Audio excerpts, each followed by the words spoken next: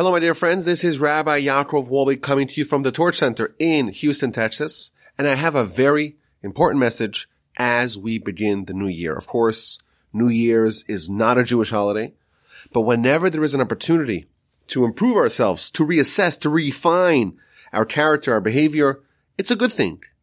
And therefore, I encourage everyone to make New Year's resolutions to become better in 2021.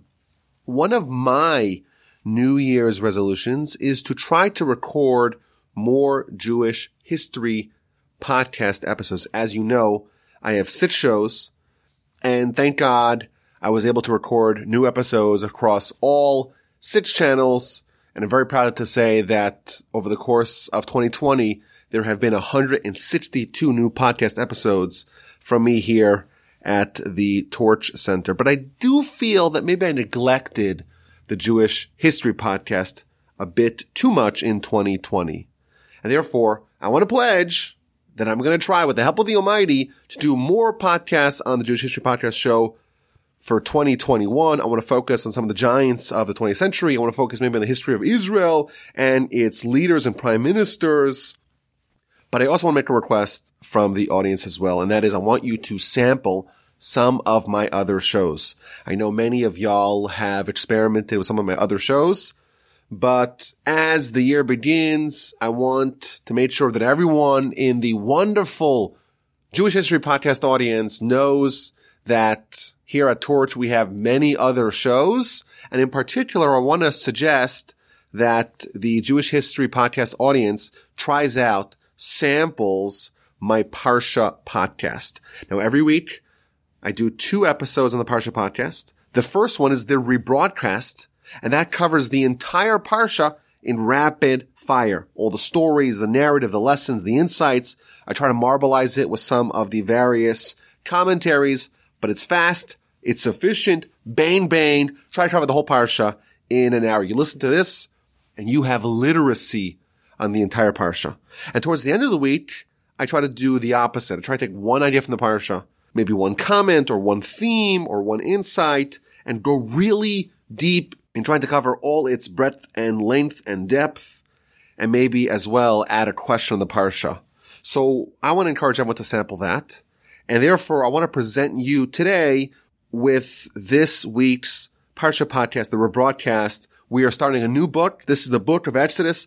Try it out. See if it's for you. And if you like it, subscribe to the new show, to the Parsha podcast. It will enrich your week. It will enrich your connection with Torah. As always, my email address is rabbiwolbe.com. I hope you enjoy this week's edition of the Parsha podcast, and I'm looking forward for an incredible 2021. We are up to the book of Exodus, and Parshas Shemos and its 124 verses are going to orient around the Jewish people no longer as a family. Now we are a nation. We're totally entrenched in the land of Egypt. And the book begins with quite a depressing chapter. Previously, we had Joseph. He was our patron saint. He was our representative in Egyptian leadership. Joseph has passed. All of his brothers has passed. There's a new pharaoh in town, and he is dead set on subjugating us.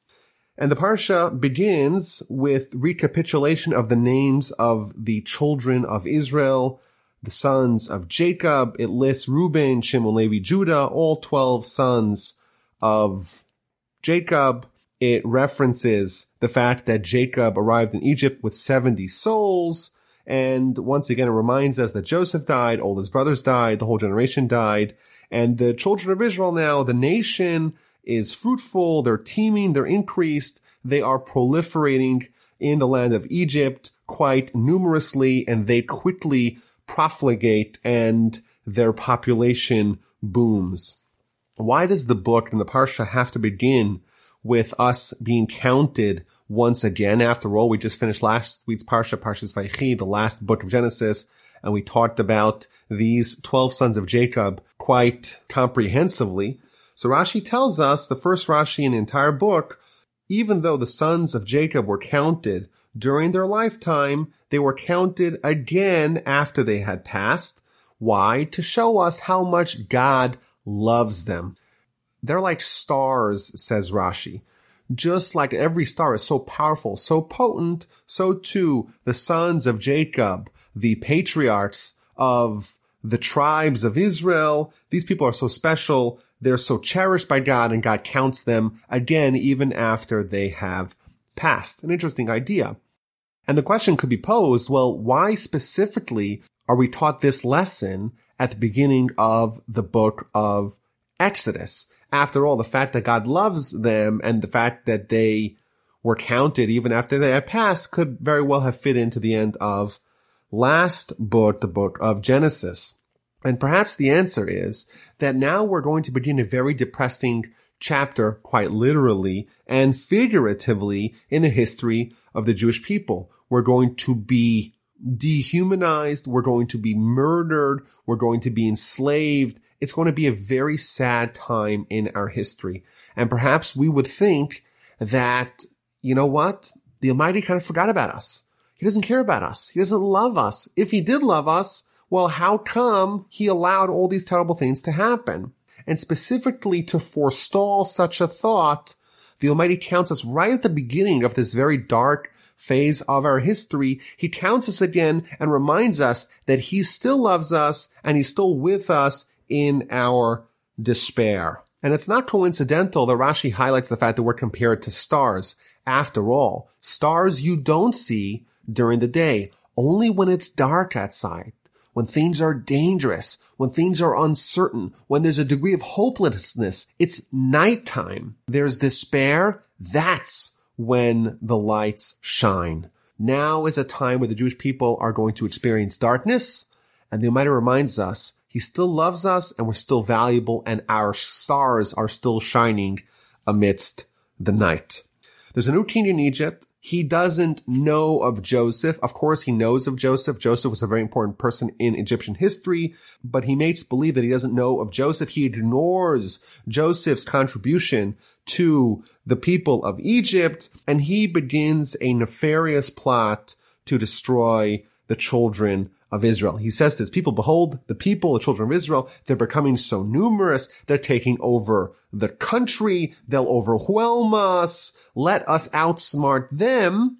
Let us subjugate them. And that way we will save ourselves. He's going to use wisdom, use cleverness to enslave the Jewish people. There's going to be a cunning plot. He's going to scheme to destroy the Jewish people. The Midrash tells us that the Jewish people are going to be enslaved, but it's not going to happen overnight.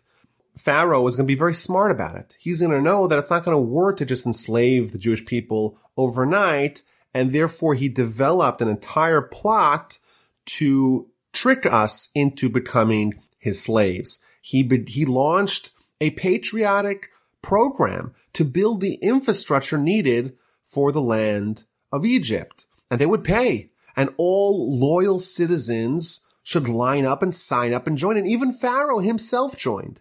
And once they got into a pattern of working, that's when they intensified the work. They pulled back the payment and they slowly eased them into slavery. They appointed taskmasters over the Jewish people. They built these storage cities, Pithom and Ramses, even though these places were ill-suited to have major buildings and major construction, the Jewish people built it nonetheless. The Egyptians thought that this would be the way to subjugate, to weaken, to destroy the Jewish people, but as much as they would try to afflict them, in exact proportion to the persecution that the Jewish people experienced, that is precisely how strongly they continue to grow. The exact opposite happened. They tried to weaken the Jewish people, and every action that they did to weaken them actually made the Jewish people stronger, and the Egyptians became terribly disgusted with the Jewish people. Rashi tells us that they were like thorns in their eyes. They developed an irrational hatred. Nothing that the Jewish people could do could be viewed positively, and they intensified their crushing harshness of their enslavement. They made their lives bitter with hard work, with mortar, with bricks, and with every labor of the field. All their labors that they performed with them were with crushing harshness. The Midrash tells us that they would deliberately select jobs that the people were ill-suited to perform. A big strong guy was given a very small task. A little frail guy was given a very crushing load to bear. The men were given the jobs of women. The women were given jobs of men. The old people were given what young people should do. The young people were given what old people should do. They weren't using their workforce, their slave force effectively. The objective was to crush them, but it did not work. And then the king of Egypt resorted to infanticide. He called the Hebrew midwives. Their names were Shifra and Puah, and he developed a plot to kill the Jews before they're even born. When you deliver the Hebrew woman, he tells them, and you see if it's a boy, as the baby is being born, you kill them. If it's a girl, you let them live. But the midwives feared God, and they did not do as the king of Egypt spoke to them, and they caused the boys to live. Again, we see in this plot, they didn't right away enact the most harsh of decrees. Pharaoh initially instructed only the midwives to kill only the males when they're about to be born, and to do it in a way that the mothers wouldn't even notice. And afterwards, once that didn't work, he told everyone, all males, even males that are already born, to be thrown into the water, and even Egyptian babies are to be killed. And this shows a degree of paranoia that Pharaoh descended into. He was so worried about these Jewish people. He was so worried that someone's going to lead them towards freedom. And his necromancers and stargazers and gurus told him that they're going to have a leader that's going to save them. And he went absolutely mad, killing all kinds of infants, even the Egyptian infants, just to suppress this threat and to crush the salvation of the Jews in its infancy. Now, after Pharaoh went to the midwives and told them to kill the baby boys, and the boys were not dying, the king of Egypt, Pharaoh, summoned the midwives. And he said to them, "Why didn't you listen to me? Why are the boys alive?" So the midwife said to Pharaoh, "Well, these Hebrew women, they're not like the Egyptian women. They're like experts. They're almost like animals. They don't even need a midwife to help them have a baby, and therefore they're having babies, and we have nothing to do about it. We can't stop it." And the postscript of this story is told in verse 20. God benefited the midwives, Shifra and Puah. The people flourished.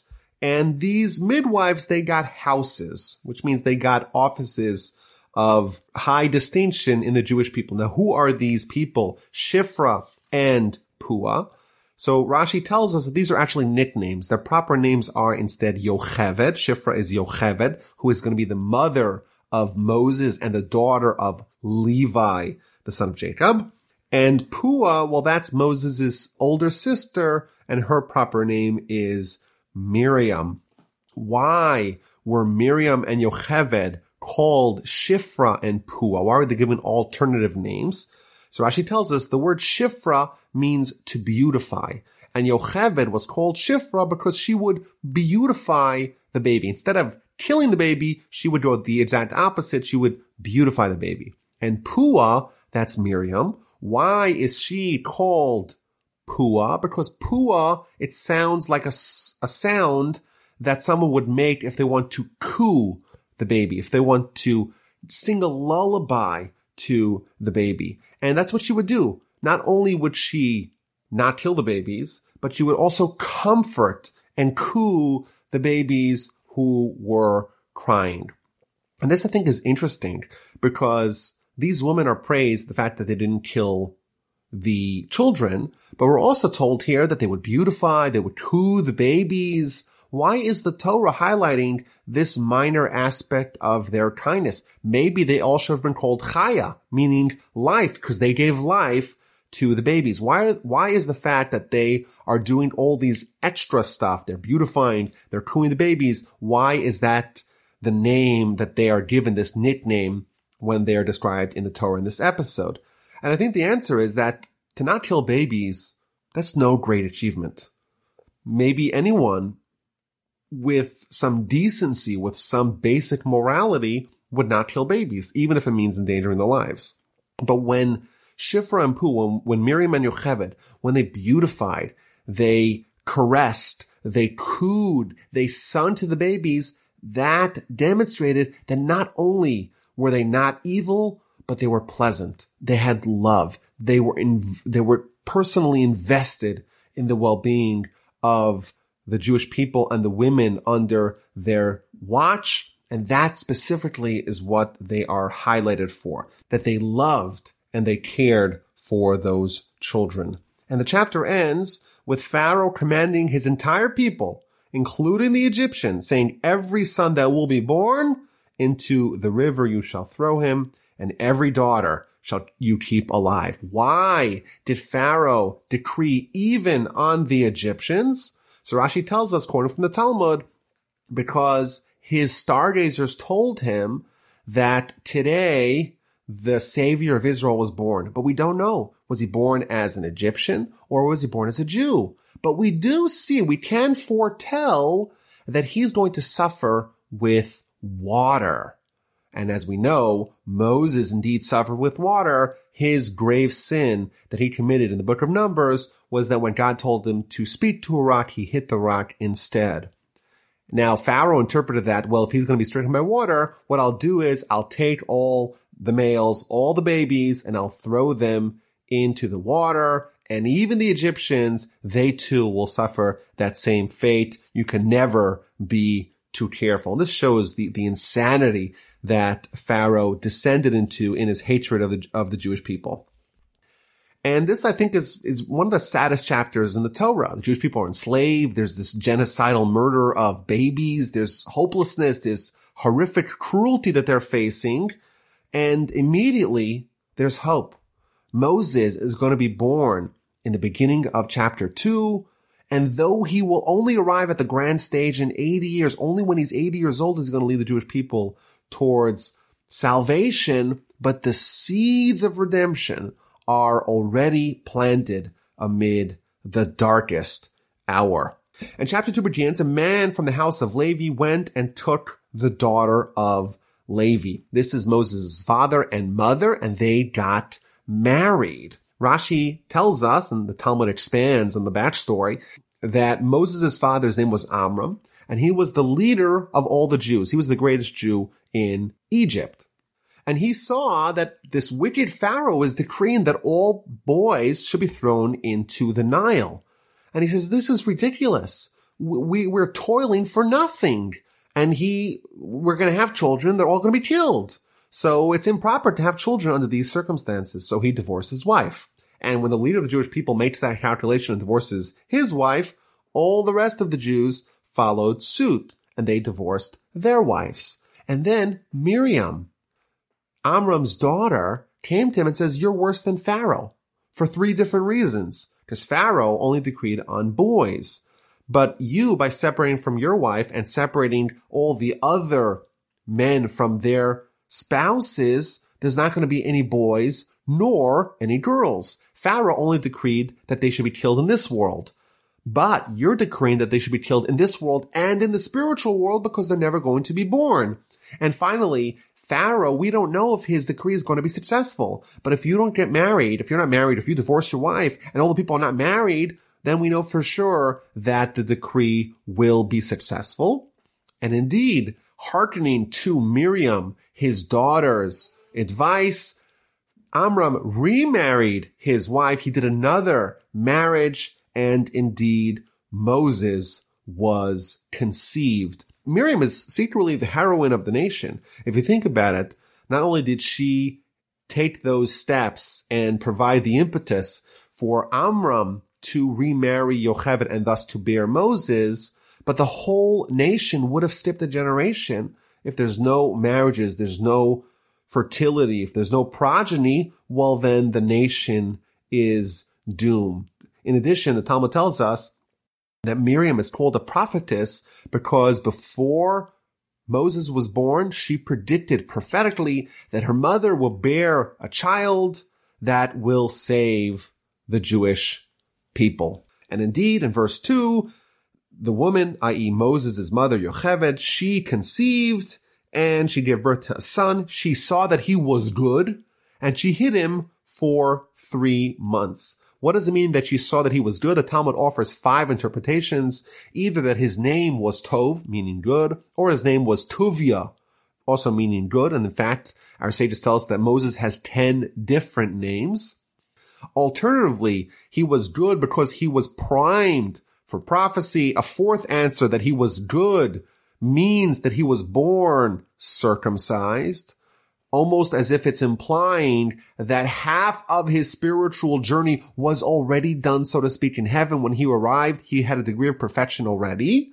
And finally, the sages tell us that he was good because when he was born, the entire house was awash with light. She hid him for 3 months, and after 3 months, she could no longer hide him, so she put him in a wicker basket. She made this makeshift little boat. She placed the boy into the boat. She placed him amongst the reeds on the bank of the Nile River, and she left Miriam stationed at a distance to watch what's going to happen with her infant brother.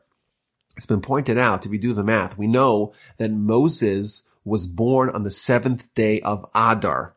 If you fast forward 3 months later, meaning the day that Moses was placed in a boat by his mother, allowed to float on his own in the Nile, that day is the 6th day of Sivan.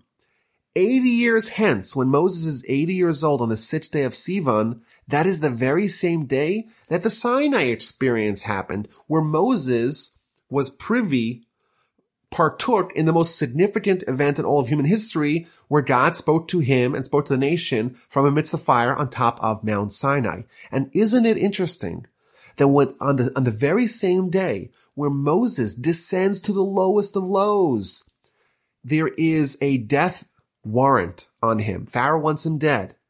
His family has no choice. They abandon him. They cast him into the water.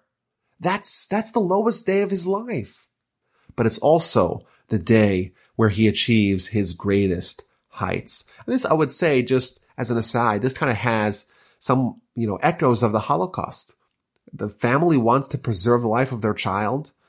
And in the Holocaust, they would drop off children by strangers or by Christian monasteries. My wife's grandfather, she should live me well. She was part of the Kindertransport. They put her, she was 5 years old and living in Austria. They put her on a train and they sent her to England. And that's how she survived the war. But taking a 5-year-old child, a tiny child, and sending them on their own, it's something that no parent would ever do unless the circumstances were so extenuating that that was the only choice that you had to save the child's life. It's better to save them, to have them be alive, than to have them slaughtered by the barbarians. Moses is placed in a boat, a makeshift boat, and placed onto the River Nile, and his sister Miriam is watching from a distance to find out what's going to happen. Concurrently, Pharaoh's daughter goes down to bathe by the river. She's coming there with her maidens, and she sees a basket amongst the reeds. She sends her maidservant, and they take it, and she opens up. She sees that there's a little baby there, and the baby's crying, and she recognizes that this is a Jewish child. He's one of the Hebrews. She figures out why the kid is being put there, and she takes pity on him. And she said, you know what? I am going to adopt this child. And of course, if you have a 3-month-old baby, what's critical for you is to find someone who could be a wet nurse for the baby. Otherwise, the child will have nothing to eat. And meanwhile, his sister, Moses' sister, goes over to Pharaoh's daughter and says, shall I go and find you a wet nurse from the Jewish women who will nurse the baby for you? Rashi tells us that initially, Pharaoh's daughter brought Moses to other Egyptian wet nurses, but Moses refused to suckle from those women. He said, almost kind of acting in this prophetic way, this mouth is going to talk in the future with God. How is it possible that this mouth could suckle from a non-Jewish source? And he refused to eat. And the daughter of Pharaoh was frantic, trying to find someone that the child would be willing to eat from. And Moses' sister Miriam says, I have an idea, and I'll find you a Jewish wet nurse. Maybe the child will eat from that source. And indeed, the girl, meaning Miriam, summoned the boy's mother, the actual biological mother of Moshe, and presented her before Pharaoh's daughter and said, this woman could be the nurse. Obviously, concealing the fact that this woman is the actual biological mother of her adopted baby. And Pharaoh's daughter says, okay, take this boy, nurse him for me, and I will give your pay. The Talmud tells us something amazing, that the righteous people, not only do they get what they want, they get paid for it. Yocheved got what she wanted. She got her son back, so to speak. She was able to raise him for those critical few years before he was weaned. And she also got a stipend from Pharaoh's daughter for doing what she wanted to do anyhow. The boy grew up. He grew up those first few years together with his biological family, but under the understanding that he was the adopted son of Batya, the daughter of Pharaoh. He grew up and he is returned to the auspices of the daughter of Pharaoh, and he was an adopted son to her. She named him Moses, Moshe. Why? Because she drew him from the water, ki min hamayim mishisihu. It's interesting that the name, the eternal name of Moses, even though our sages tell us that he had 10 different names, but the name that he's most commonly called is the name assigned to him by Pharaoh's daughter, not the name given to him by his parents. And it's actually a mystery. Some of the commentaries puzzle over how did the daughter of Pharaoh, how did she know Hebrew to know the name Moshe means Mishisihu? It's the same root as Mishisihu, meaning to draw him out. And there is one opinion that suggests that she actually was converting to Judaism, and she indeed learned Hebrew. And it's also interesting that Moses actually grew up in Pharaoh's palace. And in retrospect, we could see how this was all part of the grand plan. Moses has to kind of straddle the very thin line between immersion into the Egyptian way of life, but also not forgetting his Jewish roots. He was accustomed to the ways of the Egyptians. He knew his way. He knew how to navigate amongst the people of the palace, and all those skills will come in quite handy when he has to go negotiate with Pharaoh, but also his life and his life circumstances, and his name even reminded him that he indeed was part of the Jewish nation. That's where he came from, and that's where his allegiances lied. And then we read about Moshe coming of age. It happened in those days that Moses grew up, and he went out to his brethren and observed their burdens, and he saw an Egyptian man striking a Hebrew man of his brethren. This is the first episode of Moshe as an adult. Moshe, of course, Moses is going to be the central character in the rest of the Torah. In fact, at the death of Moses is the end of the Torah and the end of the book of Deuteronomy. And we see at the very beginning, where we're introduced to him as an adult, we see a string of episodes that underscores his sterling character and the roots of why he became this great leader of the Jewish people and the greatest man that ever lives. The first thing we find out is that he goes out and he identifies with his brethren and he observes their burdens and he sees their suffering. He invests his heart and his eyes to suffer and empathize together with them. He sees what people are going through, and that demonstrates his selflessness. He wasn't just living in the ivory tower of the palace. He cared what was happening to his brethren when they were enslaved. That is the root of his credentials for leadership. The Midrash tells us that God, so to speak, tells Moses, you were on a high platform and you went down to see the suffering of your brethren. I too will descend from my heavenly heights and I will talk to you. So Moses sees the Egyptian man striking a Hebrew man of his brethren.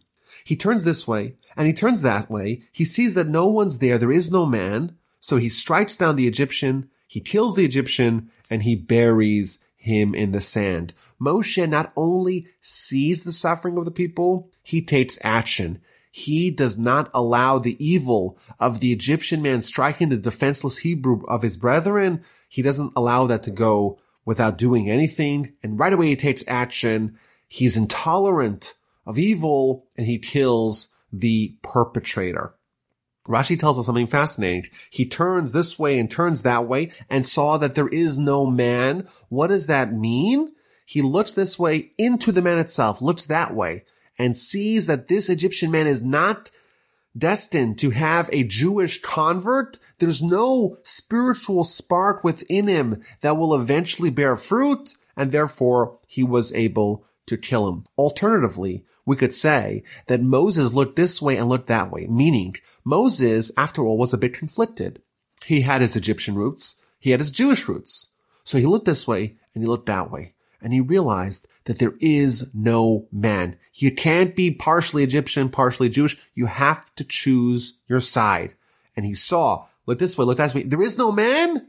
And what does he do? He strikes down the Egyptian. That is a description of Moses' first day as an adult.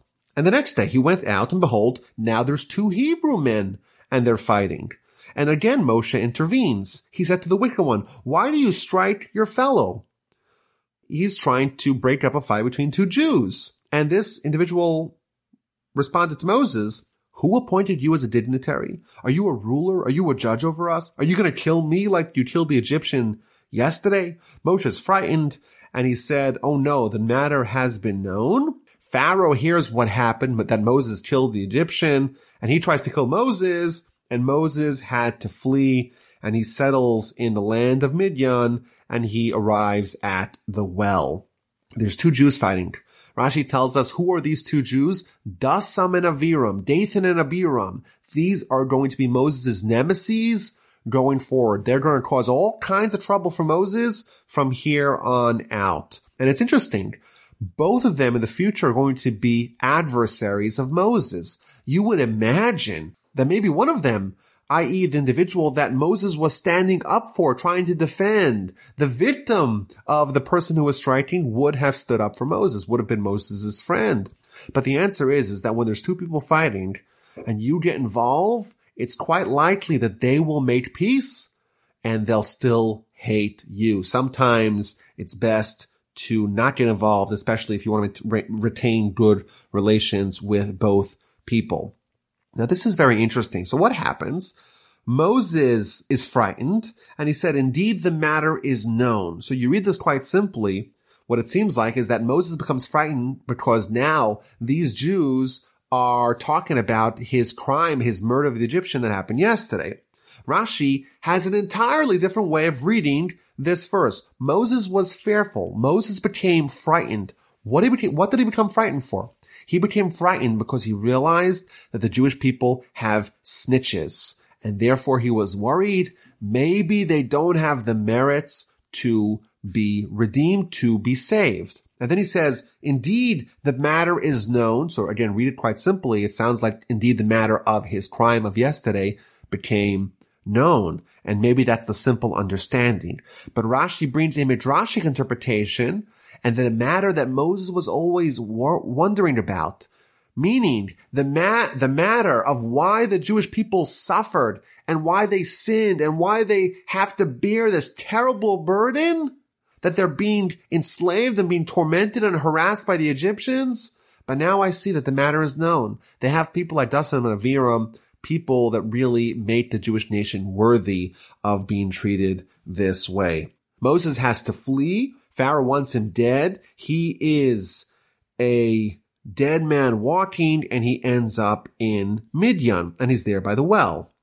He goes to the well because Jacob, his forefather, his great-grandfather from his mother's side, also when he wanted to settle down and get married, he too went to find a spouse by the well. And at the well, there are a bunch of girls, and they're the daughters of Jethro, who's the minister of Midian. They come to give water to their father's sheep, but they're being harassed by the rest of the shepherds, and they drive them away. Rashi tells us that Jethro was someone who was the minister. He was an idolater.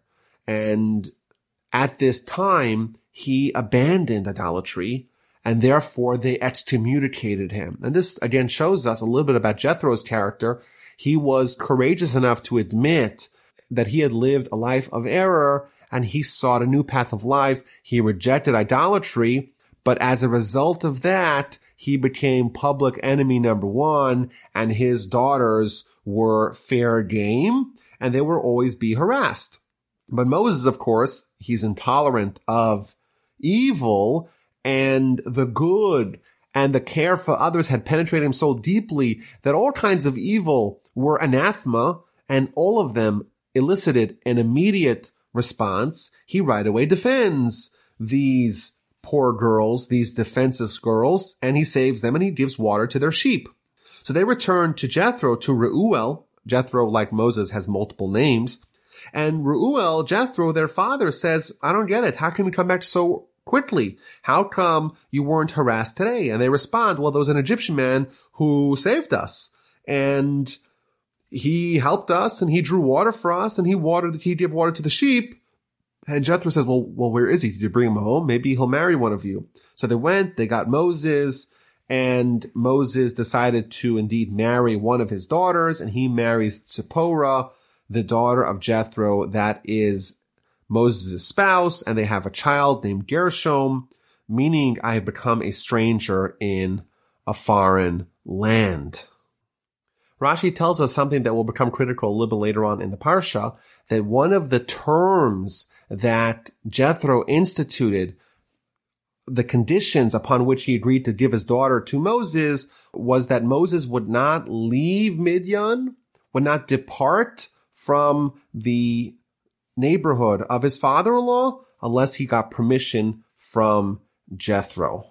And chapter 2 ends where we once again ping-ponged back to the Jewish people in Egypt. During those days, it happened that the king of Egypt died, and the children of Israel groaned because of the work, and they cried out. Rashi points out that there doesn't seem to be really a connection between the beginning of this sentence and the end.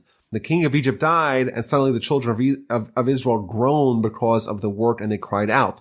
What does the death of the king of Egypt have to do with the children of Israel groaning from the work? And Rashi tells us something that's very painful to hear, that when it says the king of Egypt died, it doesn't mean he actually died, but rather he became a leper, and the only way that he thought he could heal himself was to bathe in the blood of recently slaughtered young children, and he would take children of the Jewish people, slaughter them, and in savage brutality bathe in their blood. The people cried out because of this terrible, terrible things that were happening to them. God hears their crying. He remembers his covenant with Abraham, with Isaac, with Jacob. God saw the children of Israel, and God knew, and God, of course, is going to now reach out to Moses and give him the instruction to go save the Jewish people. Chapter 3 begins, and we're back talking about Moses. He is a shepherd for the sheep of Jethro, his father-in-law, and he is taking the sheep far away into the wilderness. Rashi tells us because he doesn't want them to graze in fields and pastures belonging to other people. He arrives at the mountain of God. This is, of course, Mount Sinai. It's not yet the mountain of God, but it will be the mountain of God. And an angel appears to him in the blaze of a fire amidst a burning bush. Moshe sees the bush is burning, but it is not being consumed. And this, of course, is quite a peculiar sight. Bush being burned, but not being consumed by the conflagration. Moses thought, I will turn aside now and look at this great sight. Why will the bush not be burned? And Hashem saw that he turned aside to see, and God called out to him from amidst the bush and said, Moses, Moses. He replied, Here I am, hineni. Don't come closer to here. Take off your shoes from your feet, for the place on which you stand is holy ground. There's a remarkable Rashi here. We know this is going to be Moses' first prophecy, talking to God who's appearing in a burning bush. Rashi asked the question, why is God appearing from a burning bush, from a small little shrubbery plant, not from a big cedar tree, a sequoia tree, something a little bit more impressive? And Rashi tells us something fascinating. Why? Because the verse tells us, Imo anochi batzara. God, so to speak, is with us in our pain. The Jewish people are suffering, and God, so to speak, suffers alongside them. He too has his prophecy from amidst a small little pathetic bush, not from a big tree. And it's interesting, Moses also excelled at the quality of bearing the burden of others, and in doing that, he emulated God. Maybe we could even say that God tells him to take off his shoes. This is maybe the ultimate quality of leadership, the ultimate act of selflessness. After all, your shoes meld to your feet, but a great leader has to be able to walk not only in his own shoes, but in the shoes of others. Take off your shoes, Moses is told. And this begins what ends up being a week of deliberation, of negotiation, where God initially tells Moses, go save the Jewish people, and Moses is going to pose all kinds of reservations and all kinds of excuses to get out of this responsibility. God tells Moses, I am the God of your father, God of Abraham, the God of Isaac, the God of Jacob. Moses hid his face. He was afraid to gaze towards God. God continues, I've seen the affliction of my people that is in Egypt, and I have heard its outcry. I'm partaking, I'm noticing everything that's happening to the Jewish people. Behold, the outcry of the Jewish people has come to me. I've also seen the oppression with which the Egyptians oppressed them. And now I will dispatch you. You'll go to Pharaoh, and you shall take my people out of Egypt. And Moses poses two rebuttals. First of all, who am I that I should go to Pharaoh? I'm not worthy of talking to kings. In addition, why are the Jewish people meritorious of them being saved? And God responds with answers to both questions. For I shall be with you. Indeed, maybe you yourself, you're not worthy of being saved, but I will go with you, and therefore it's really me who's going to be operating via you. In addition, the Jewish people, they are the nation that's going to receive the Torah, and therefore they already today have the merits of Sinai and the merits of being saved. So again, Moshe asked two questions. He posed two reasons why he's not a good candidate, and God answers both. And Moses continues. Verse 13, Moses said to God, behold, when I come to the children of Israel and say to them, the God of your forefathers had sent me to you, and they say to me, what is his name? What shall I tell them? Which name of God should I say sent me to go save the Jewish people? The Ramban tells us here that the names of God, the many names of God, refer to the different kinds of treatment that he has with the world. Moses wanted to know, with which treatment will the Jewish people be tended to? Of course, there's a big brouhaha regarding the names of God in the Torah, but in truth, each one of them connotes a different form of a relationship. And therefore, Moses was asking not which name of God, but which relationship that is manifested in those names of God, which one of those will be displayed during the Exodus. And God says, okay, I'll tell you which name. The name is I shall be as I shall be. This is one of the names of God. I will be with you now. I will be with you in every subsequent suffering, exile, painful experience that you will experience. I will always be with you. Tell the Jewish people that the characteristic, the treatment that is going to save them is the characteristic, so to speak, of God, where he's with us in our pain, not only this pain, but also future pains.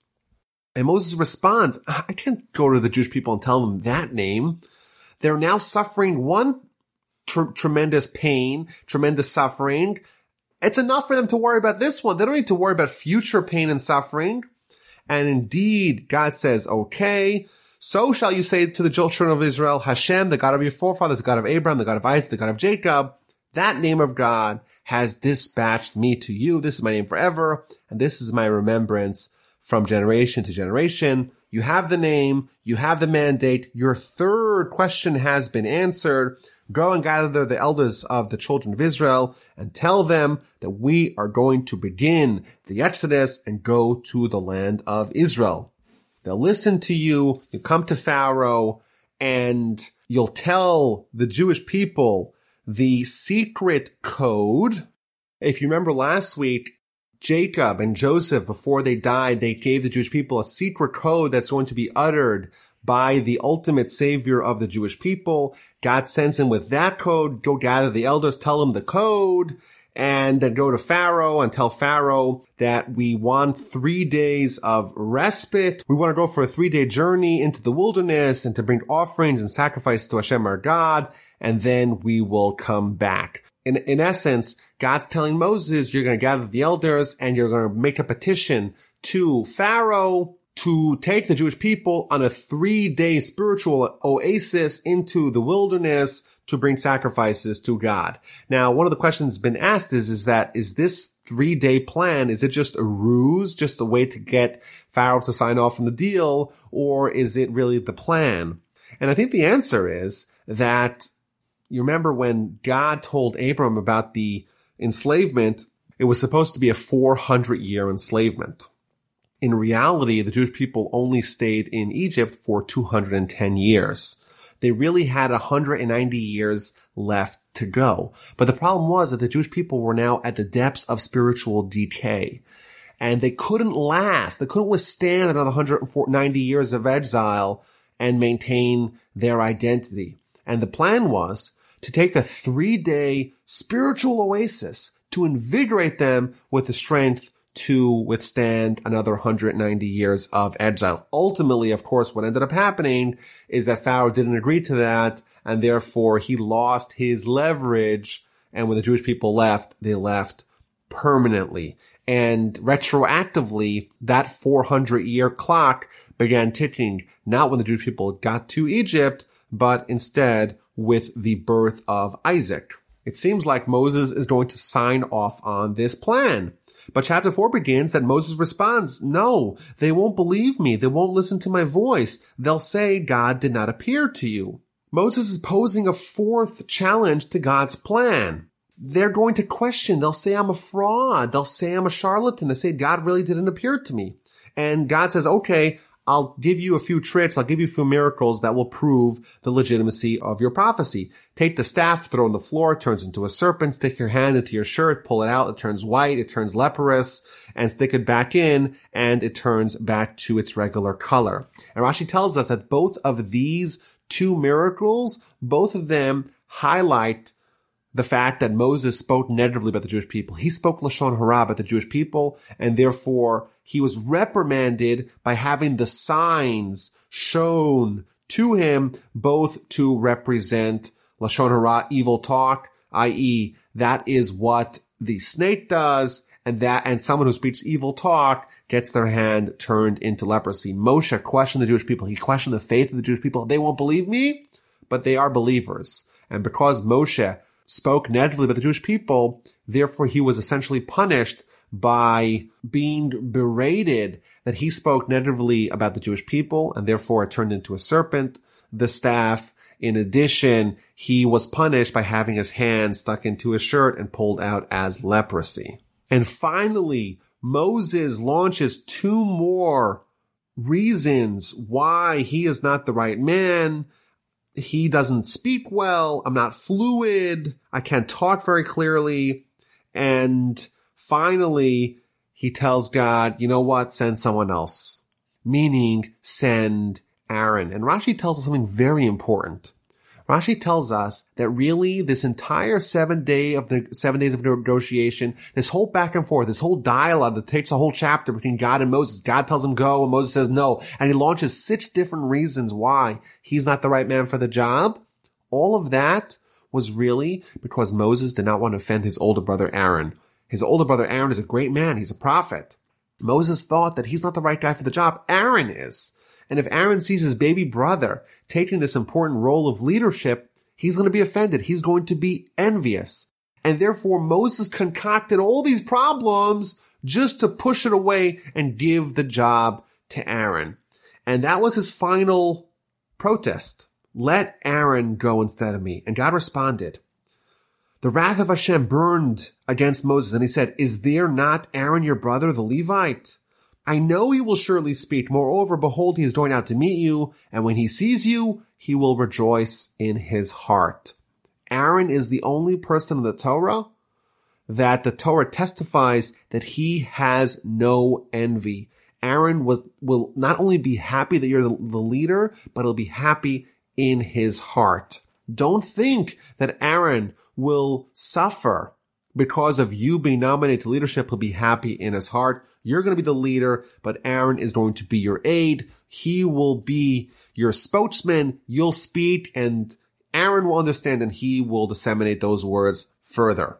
He shall speak for you to the people, and it will be that he will be your mouth, and you will be his leader. And this staff, this magical staff that turned into a serpent, you shall take in your hand, and with which you shall perform the signs. It's interesting. The Midrash tells us the backstory of the staff. Moses was the 9th owner of this staff. It belonged to Adam, to Noah, to Shem, to Abraham, to Isaac, to Jacob, to Joseph, and eventually it got into the hands of Moses. The Talmud tells us that this staff originated in the Garden of Eden, eventually ended up in Egypt. After Joseph died, it was placed in some museum in Egypt. And then when Jethro, who was originally Egyptian, when he left Egypt, he took it with him. He pilfered it.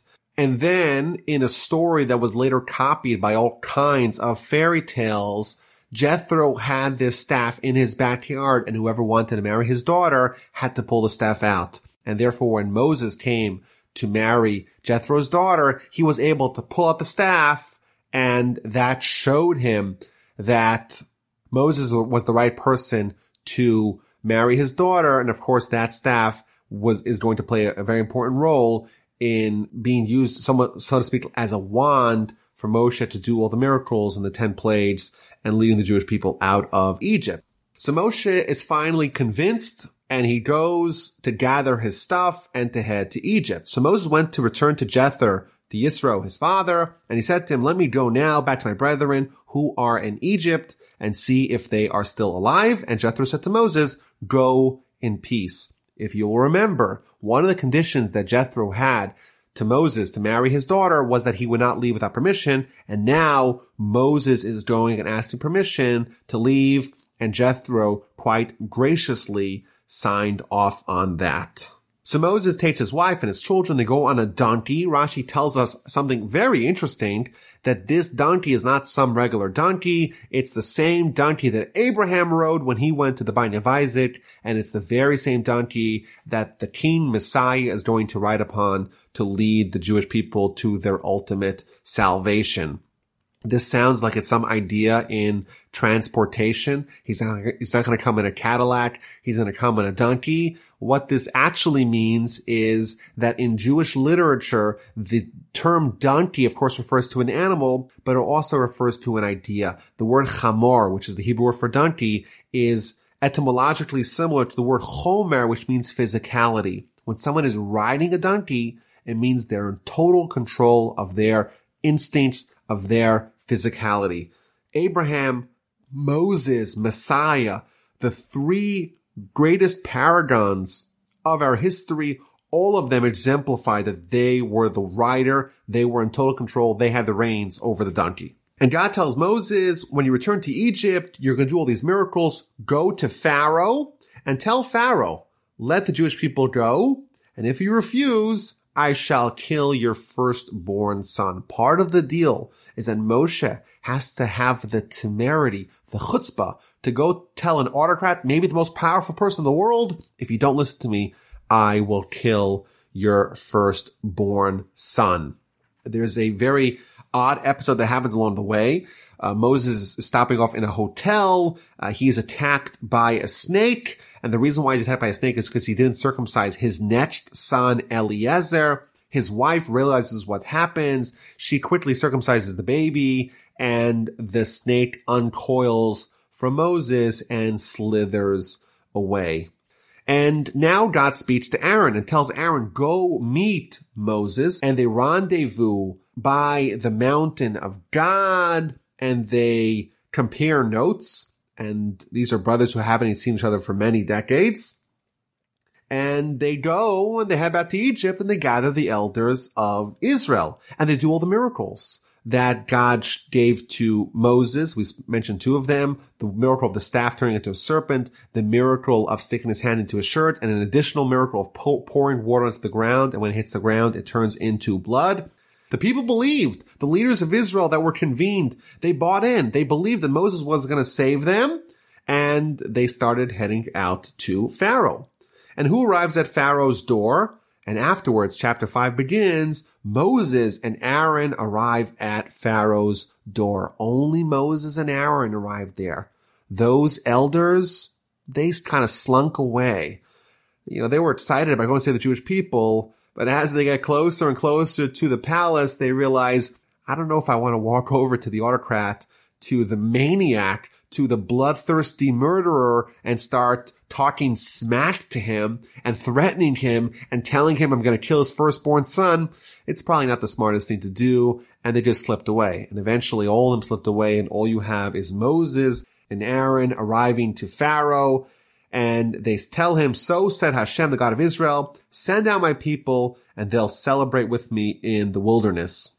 And Pharaoh is totally not impressed. Who is this God that I should listen to? Who is this God of Israel? And they said to him, this is the God of the Hebrews. All we want is a 3-day journey to the wilderness to bring sacrifices to God. And the king of Egypt said to them, what are you doing here? These people, they're servants. Why are you coming up with all these cockamamie ideas? Why are you disturbing the people from their work? You're making it worse, not better.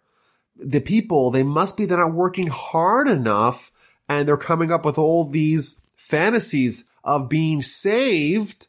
This is not going to happen. We are going to make their lives a little bit more busy to banish any feelings of redemption. And Pharaoh is totally not impressed with Moses and Aaron, does not give in to their demands, of course not, but instead makes life much worse for the Jewish people. It used to be that they were given straw, the material needed to make the bricks that they had a quota to fulfill every day. Pharaoh orders the taskmasters, we're going to maintain the quota, the daily quota every day, but we're going to withhold from them the straw. In effect, we're going to add another component. They're no longer going to be given the straw. They're going to have to find the straw and use the straw to make the bricks, but their load of bricks, the quota that they need to produce every day, is not going to be reduced. Obviously, says Pharaoh, these people are listening to all these false words. We have to make their lives a bit busier. So the people spread out throughout the entire land of Egypt, gathering straw. And the taskmaster pressed, saying, complete your work. You have to do this. They whipped them hard. You have responsibility. You have to produce the same quota as you did during the times when you got the straw. And the foremen of the children of Israel, these were the intermediates between the Egyptian taskmasters and the poor slaves, the poor Jewish slaves. They were beaten because the Jewish people did not produce the quota. And who suffered? Not necessarily was it just the slaves themselves, but it was also the foremen, the people who were tasked by the Egyptian taskmasters to urge the nation to produce the quota. They were the ones who suffered the blows. It's interesting.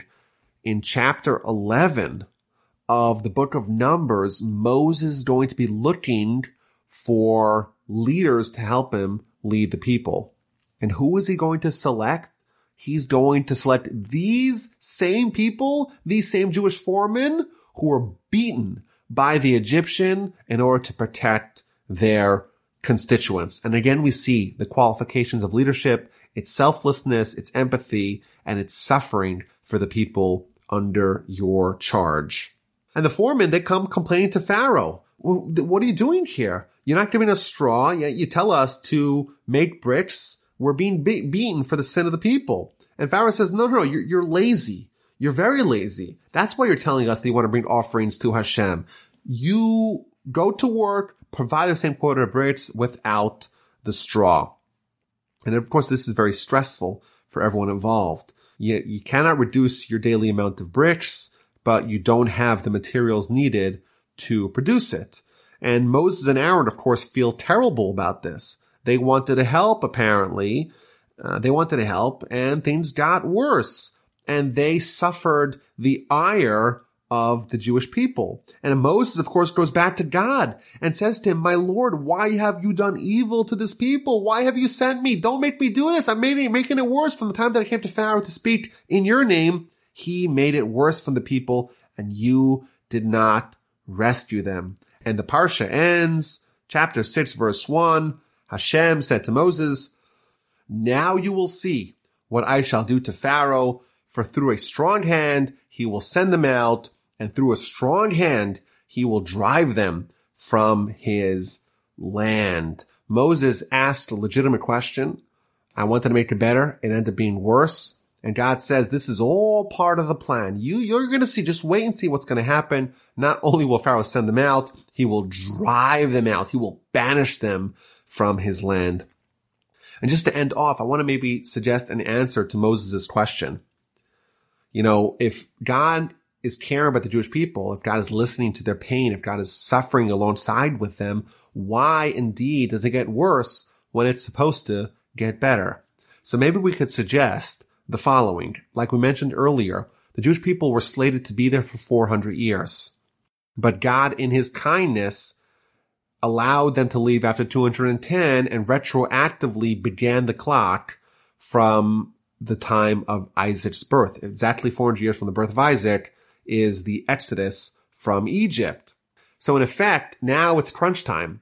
God has to compress 190 years of further suffering to pave the way for the salvation. The Jewish people are about to leave. They don't know it. It's getting worse, not better. But ultimately, in God's calculation, the fact that it's getting worse is going to expedite their salvation. But right now, the way it stands, Parshas Shemos ends, and things got worse, not better, and Moses is in conversation with the Almighty.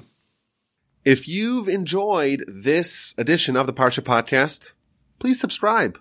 Go to iTunes, Apple Podcasts, Google Podcasts, Spotify, wherever you listen to podcasts. Search for Parsha Podcast, subscribe, even give a review or a rating. I hope you enjoy. Have an amazing 2021.